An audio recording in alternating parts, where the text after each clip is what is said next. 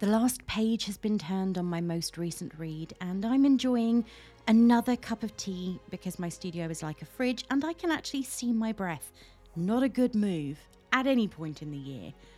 I've been promising you something different for a while, and this week I really think I've delivered. Not only is this a relatively new release as I record this, but it's also a new adult fantasy. Though the book isn't that long, it actually took me a while to read as I got completely absorbed in the world that the author has created. If you follow me on Twitter or Instagram, you will already have seen a few pictures of the cover of this book, and it is stunning to look at. Shades of warm browns, golds, a dark peachy orange, it's really warm colours in general. Now, I know you should never judge a book by its cover, and I have been burned by this habit a few times. However, I don't think this book is one of those times where you will be disappointed.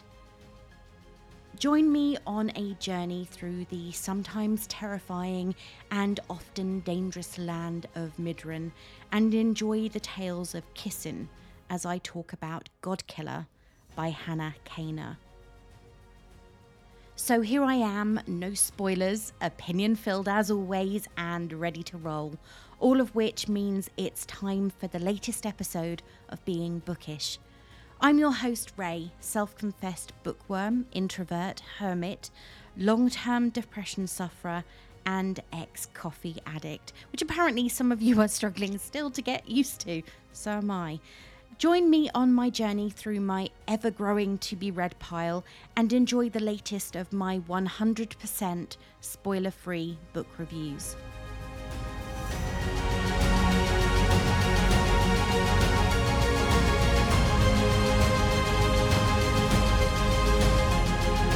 For this week's book, we're travelling to dark and mysterious mythical lands where gods and humans battle for dominance and worship, and the everyday person is trapped in the middle between the rituals and the comforts of the past and the rules of the present.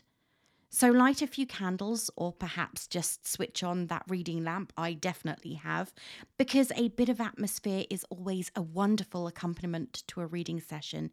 Get yourself a fresh cup of something hot or a glass of something chilled, depending entirely on when you're listening and your preference, and let's get started. Kisin's family were killed by zealots of a fire god. Now she makes a living killing gods, and enjoys it. That is until she finds a god she cannot kill. Skedi, a god of white lies, somehow bound himself to a young noble, and they are both on the run from unknown assassins. Joined by a disillusioned knight on a secret quest, they must travel to the ruined city of Blenraden, where the last of the wild gods reside, to each beg a favour. Pursued by demons and in the midst of burgeoning civil war, they will all face a reckoning. Something is rotting at the heart of the kingdom, and only they can be the ones to stop it. As with all stories, we need to start at the beginning, but I am going to be incredibly careful not to reveal anything that would spoil the story for anyone who has yet to read it, mostly because it's really new. Kisin is woken from slumber as her wrists and ankles are being tied. She can tell that she has been drugged and she is barely conscious, but aware that she is not alone. Her whole family is with her. Her father was the favoured of Osidison, a god of the sea, and it is for this reason that Kisin and her whole family are being sacrificed to Seth, the fire god. In exchange for her favour, the people of Kisin's village are sacrificing those who don't worship at Heseth's altar. Kisin already shows herself to be a survivor. She fights against the people she thought were her friends, and her father makes himself a willing sacrifice to Osidison, the god who he loved and loved him, in exchange for Kisin's life. Fast forward 15 years and the world is a very different place. Kisin is full of resentment, but her career as a Vega, or god killer, is one that is sanctioned by the king. For me, vengeance always makes me think of Inigo Montoya and his search for the man who killed his father. Everyone knows that. My name is Inigo Montoya, you killed my father, etc., etc. However, Kissin's search for vengeance against the god for whom her family died is not one that will get her in trouble with the law. She is able to seek out and rid the world of the creatures that inspired a whole village of people to sacrifice her family. And of course, since that moment in her childhood, the world has changed a lot. Seeking out blessings from the gods, worshipping them, building their altars is forbidden. King Aaron is the sole survivor of his own family, everyone else having been destroyed in a war between the people and the wild gods who sought to rule. Anyone suspected of participating in worship or going on a pilgrimage will be punished to the full extent of the law. And Kissin's duty is to enforce that by destroying the gods who are given power by such things. The biggest problem with making faith illegal is that those for whom it is a way of life will never fully give up their prayers, and these give the gods strength.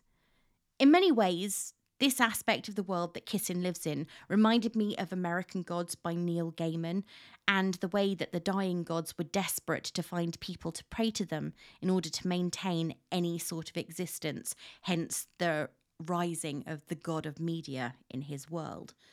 When we first meet Kissin again, she is searching out the shrine of a small water god, Enarast, in the town of Ennerton, surprisingly. He has been preventing towns from getting their water from a local source, wanting their worship, of course. In destroying Ennerast's shrine, Kissin removes his source of power, enabling her to kill him. Though someone in the town clearly reported his existence, the town themselves, well, the people in it, are not pleased with this turn of events. They're unhappy with the change that the king has forced upon them, and they would clearly like to return to the old ways, because what harm can a small god do if they are loyal and continue to worship at his shrine? It is when she is in the local tavern that she is approached by a young girl who needs her help. Inara is the hidden daughter of a local noblewoman, her father unknown. She has a problem. For some reason that remains unclear, she is bound to a small god without a shrine. Skediseth, the god of white lies, cannot be parted from her, and neither of them know how this bonding came about.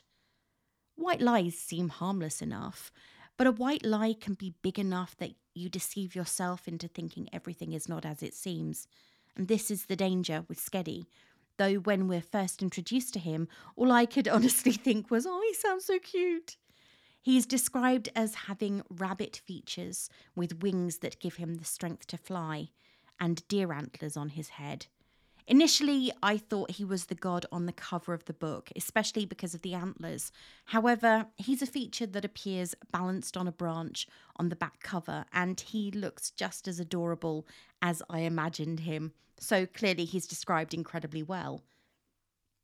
Inara needs Kissin's help, though Skedi can't be killed without putting Inara's life at risk. Initially uninterested, Kissin tells Inara that she will take her home to her mother, but this plan is subverted when they return to the manor, only to see that it has been completely decimated by fire. Unidentified knights have destroyed Inara's home and slaughtered everyone who was in the house at the time, including Inara's mother. Inara is now alone, but for her bound god and the unwilling Vega. Unsure of what to do next and feeling somewhat obligated to Inara, though loathing the fact, and she doesn't make any bones about that, Kissin takes the young girl and Skedi to Leskia, where she has made her home, since her entire family was destroyed in favour of Heseth. There is a comforting familiarity in the way that Kissin interacts with Yatho and Tel, her housemates, when she isn't travelling to destroy the remaining gods, a manner that humanises her. Until this moment, she has seemed heartless and driven, two qualities that are suitable when battling inhuman creatures, but not so much when dealing with a grieving child.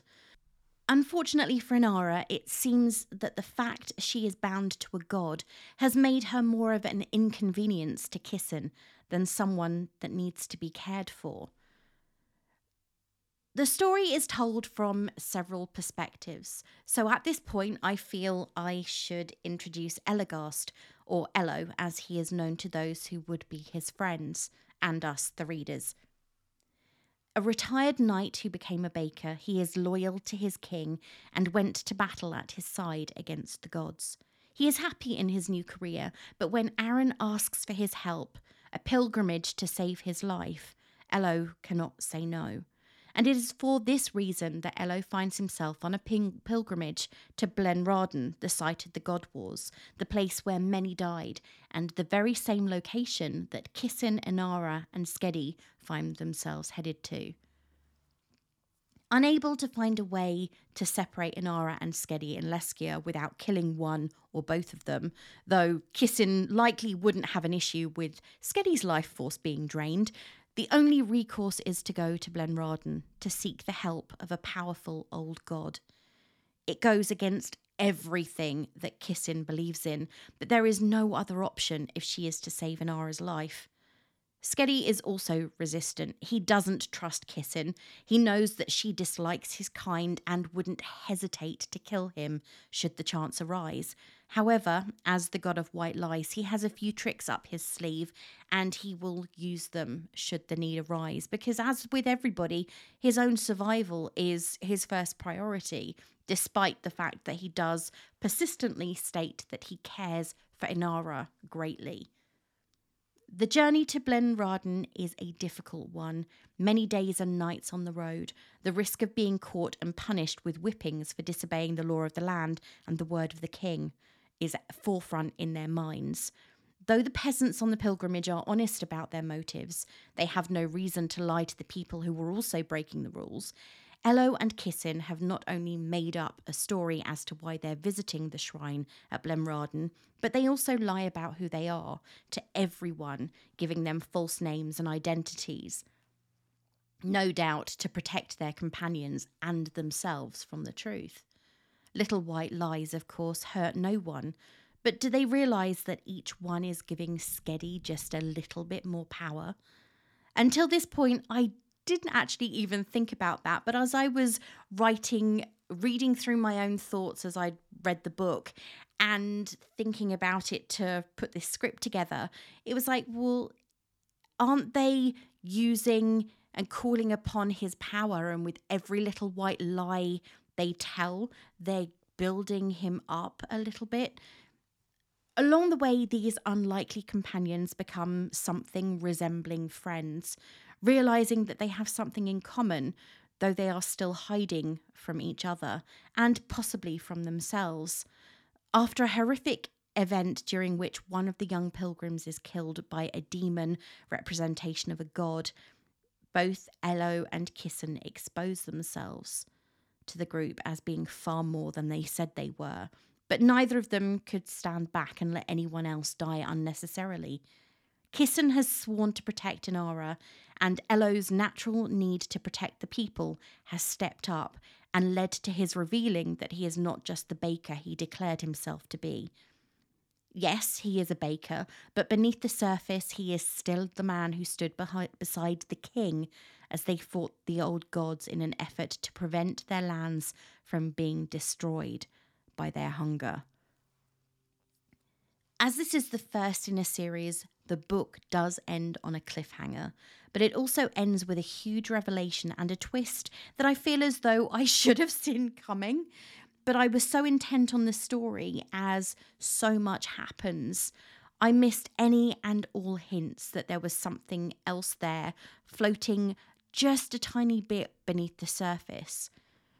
I always promise no spoilers, so I will leave you with this. It's a twisty and turny book, but at its heart, it's a journey of discovery, of friendship and growth. And if you love fantasy, don't miss out on this one.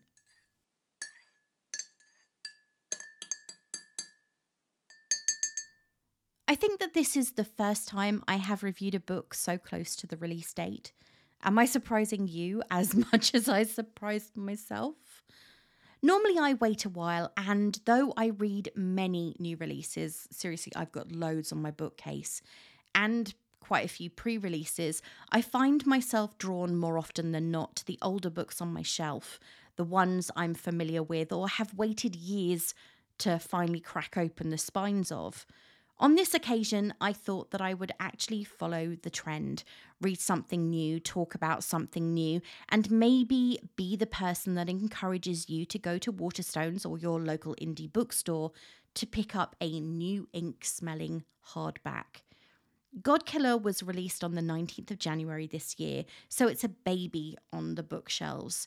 It's also the first in a series, so there's still a lot to look forward to if you enjoyed the first one. Anyway, less of that, let's get on with the reviews. As you know, I do like to provide a balanced perspective when it comes to the books I look at, and while my opinion will be what it is no matter what, taking a look at reviews from both ends of the spectrum can help somebody who's on the fence to decide whether they're going to read it or not. So before I give you my review, what did others think of Godkiller, the debut novel by Hannah Kaner? Laura wasn't a massive fan of the book and came very close to not finishing it. As with all books, it's subjective, so obviously this style of book and writing was just not to her taste. She said, "This book was unfortunately not for me at all. The concept was intriguing, a journey with a god and young girl, a knight and a god killer. However, the execution left a lot to be desired. The plot was flat and uninspired. The twist at the end was painfully obvious from the start. The plot had one pace, medium. It was dreadfully boring. The characters were two-dimensional at best. Their turmoil and passions are shown to us in black and white from the minute one without a shade of nuance. The relationships were poorly developed and unbelievable. We do see development of some characters, but it is so overhanded and on the nose that it felt cheap and false. Overall, I found very little to enjoy about this book, and I think there are far better books available in this subgenre. I rarely DNF books, and I never DNF arcs. This book was the biggest test that Standpoint has had." As a new book, there are currently not as many reviews available as there would be if I'd waited a few months to record this episode, especially as this was a release that had an embargo on reader reviews until 2 weeks before the release date. That said, there were 232 reviews on Goodreads, and just 3 of those were negative, so less than 0.1%, if my maths is anything to go by, which it probably isn't. A relatively good ratio that many first-time authors would probably love. Mine will be added, my review that is, after this episode has been released. I am determined that I am going to start reviewing my reads properly. I find it frustrating that there aren't enough reviews on some books when I'm trying to make things balanced, but I don't contribute my own opinions, so that's pretty weak and pretty hypocritical, to be fair. Right now, Godkiller has a rating of 4.11 on Goodreads, which isn't bad, but given the way that so many were gushing about it pre-release, it's actually somewhat surprising the rating isn't higher. Nyla clearly loved it, if her review is anything to go by, and gave the book an impressive 5 stars. To be honest, there were a lot of 4 and 5-star reviews, but many were incredibly long, almost essay-like in depth, and gave away spoilers that I really don't want to reveal, especially with a brand new release. Give me book 2 now. In all seriousness, though, this is probably one of the best debuts I've read in a very long while. As a matter of fact, I'm surprised this even is a debut. The maturity in the writing, with only the necessary words on the page to convey the story and feelings that matter, is amazing. A great job on the author's and editor's part. It has the ease of writing of a YA fantasy book while being entirely an adult fantasy in topics and themes. The world is absolutely fascinating and allows for a lot of depth while bringing in something new and mystical to the already crowded fantasy scene. I really find the different gods fascinating, and the concept of humans making them exist through their wishes and offerings is maybe not entirely new, but definitely rarely used. The characters are all with a past to unravel and depth of character. I rarely like all of them, but here I can safely say that all POVs are necessary and give additional perspective on the events occurring in the book. Usually, multiple POVs throw me off, as I rarely care for half of what is happening with certain characters. But here, as the main protagonists are together for a major chunk of the book, it really helps to understand them, rather than showing the reader different plot lines converging, which I rather enjoy. The presentation in this one was mind-blowing. There is LGBTQ plus rep, but also mental health and disability rep, which, when you think about it, in a medieval magic-like world with swords, surely a missing leg or a deaf character wouldn't be totally unheard of, but I rarely see anybody attempting to give that rep to any MC. It's filled with strong and angry women who need nobody, but who can still be vulnerable and loving when the time comes. Overall, I loved this book. If you like fantasy and strong women leads with realistic characteristics, please pick this up. There's a lot to unpack when reading other people's reviews, and their rating depends incredibly on multiple factors, depending greatly on the type of reader they are. As an emotional or mood reader, I can love a book the first time I read it and the second time seriously struggle to get through it, so first impressions do count for a lot. It's why I rarely DNF a book. I abandon it until my mood changes, perhaps. I have many unfinished reads on my shelves, I really do. The Atlas 6 is one of them. Right now, I can see 3 such books when I look at the books on my new unit in the studio. I don't know when I'll be ready to read them, but they are there when I am. Anyway, let's get to my thoughts on the book. So, these are my views, completely spoiler-free and, as always, 100% honest. Did I like Godkiller? I am always really nervous when I pick up a book by a new author. Am I going to like their writing style? Am I going to like the way that they created their characters? There have been times when the answer has been no.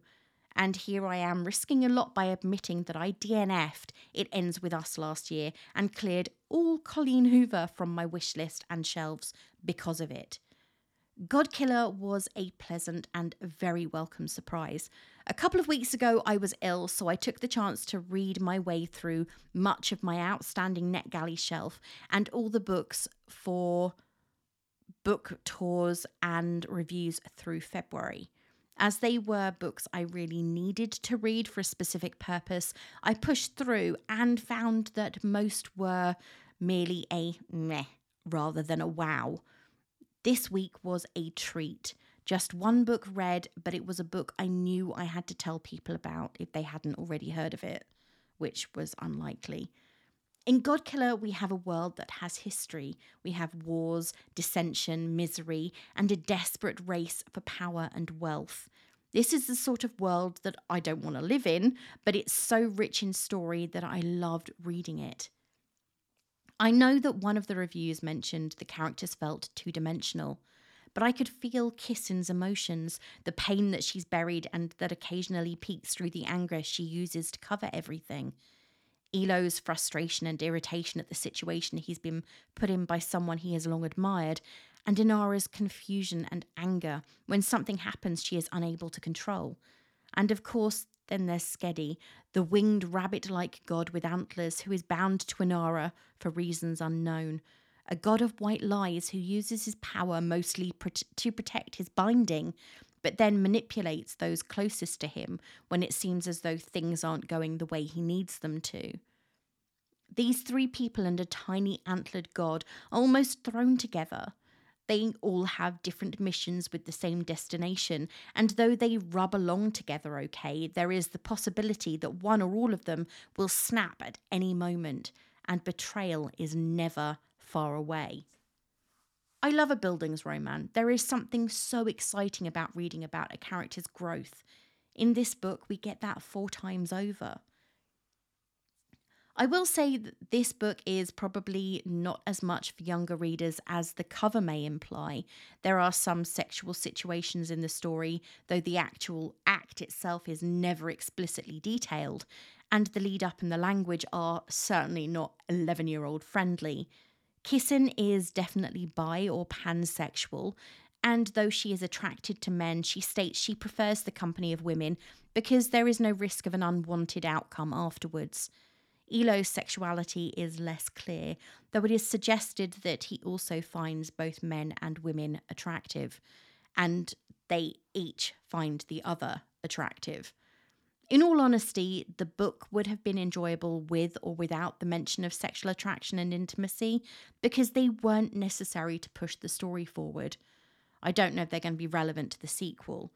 That they were added gives the characters something more to fight for or about, giving it even more dimension. The world that has been built, all the gods and the battles that have been won and lost, had an impact that is seen in the almost medieval environment that they live in. This is not an urban fantasy tale with technology. We're in a realm with swords and sorcery. Healing is achieved with herbs and poultices, battles are fought with swords, armour and shields, and the gods are very, very real, with altars and offerings and physical bodies that can be killed. So if you were to ask me, having just read this book, if I would recommend it, then the answer would be yes. And I would say that though I am not normally someone who falls for the hype, in this instance I would be lying. Godkiller is a book worth picking up, enjoying with a few biscuits, or matchmakers in my case, and a hot drink, or 7, because I did read it over a week. I know it's not going to be for everyone, but if you really enjoy novels with a strong central female protagonist, characters that show emotional growth, friendships that build in hardship and through necessity, and a world where no gender is better than the other, then we have the helpless damsel and the knight in need of rescue, then this is a book you'll get something from. Will I read more by Hannah Kaner? As of right now, there is no more to read. Searching her website and her Twitter, the focus at this moment is understandably on the release of the first book.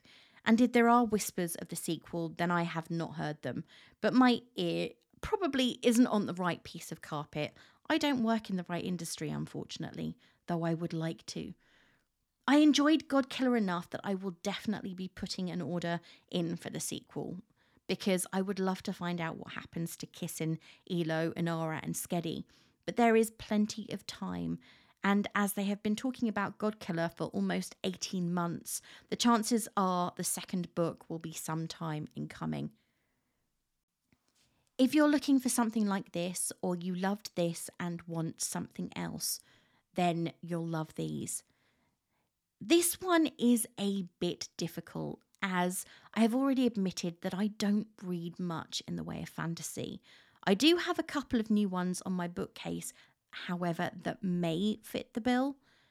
Lattes and Legends by Travis Baldry is another book with a beautiful cover and illustrations on the end sheets. A tale of orcs and adventure and a coffee shop is not quite the same as a story of killing gods and battling to save the world as you know it, but it is based in a fantasy world.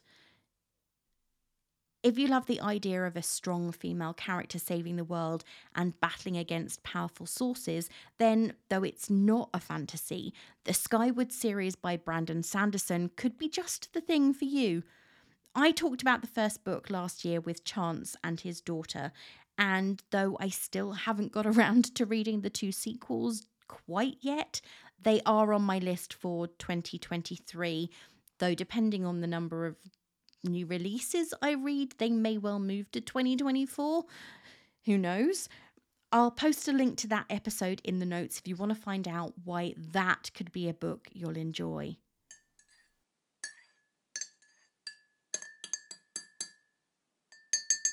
As I've already said a few times, I did have a slow week when it came to reading, but I have just picked up book 20 of the year.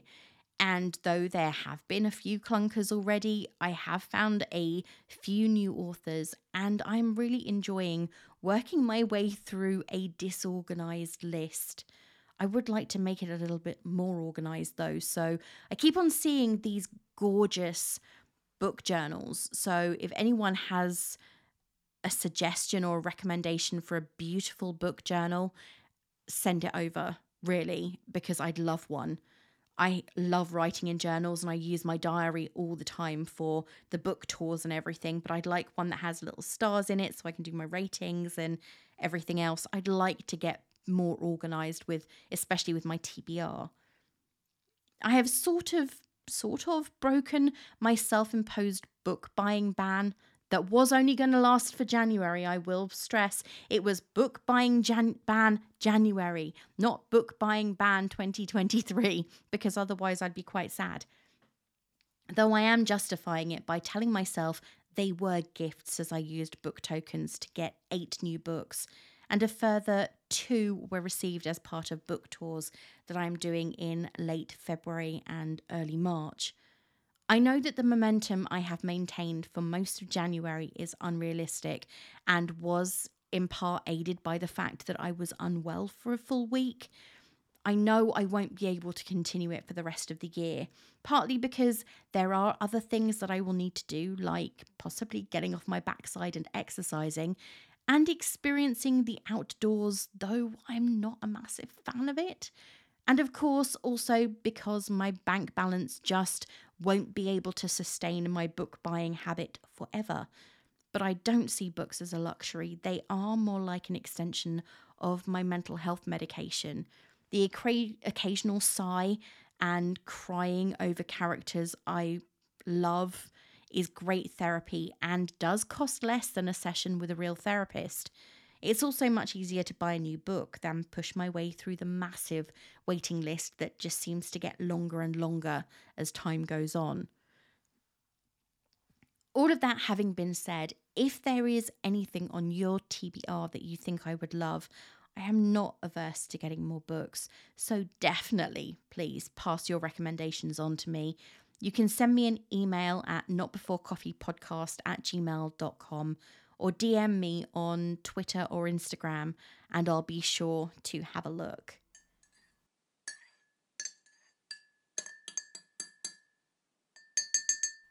As I mentioned at the beginning of the year, the button for my newsletter has now vanished from Twitter, as they have closed review. However, I have moved everything over to MailChimp, and now I'm healthy again, I will be starting back on the newsletter schedule. You can sign up for it at my website, beingbookish.co.uk. Oh, and if you haven't seen it yet, I actually have TikTok. Yes, I have joined the 2020s a few years too late.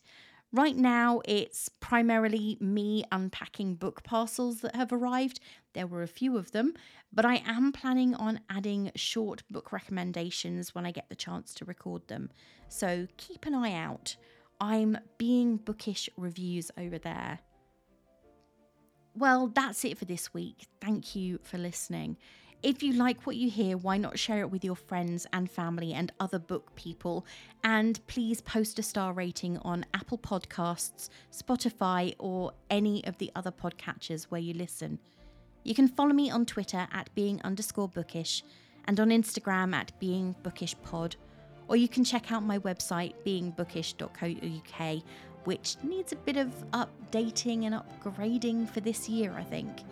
Well, I've got a lot to get ready for next week, and a new book is calling me. So until next time, this is me saying farewell.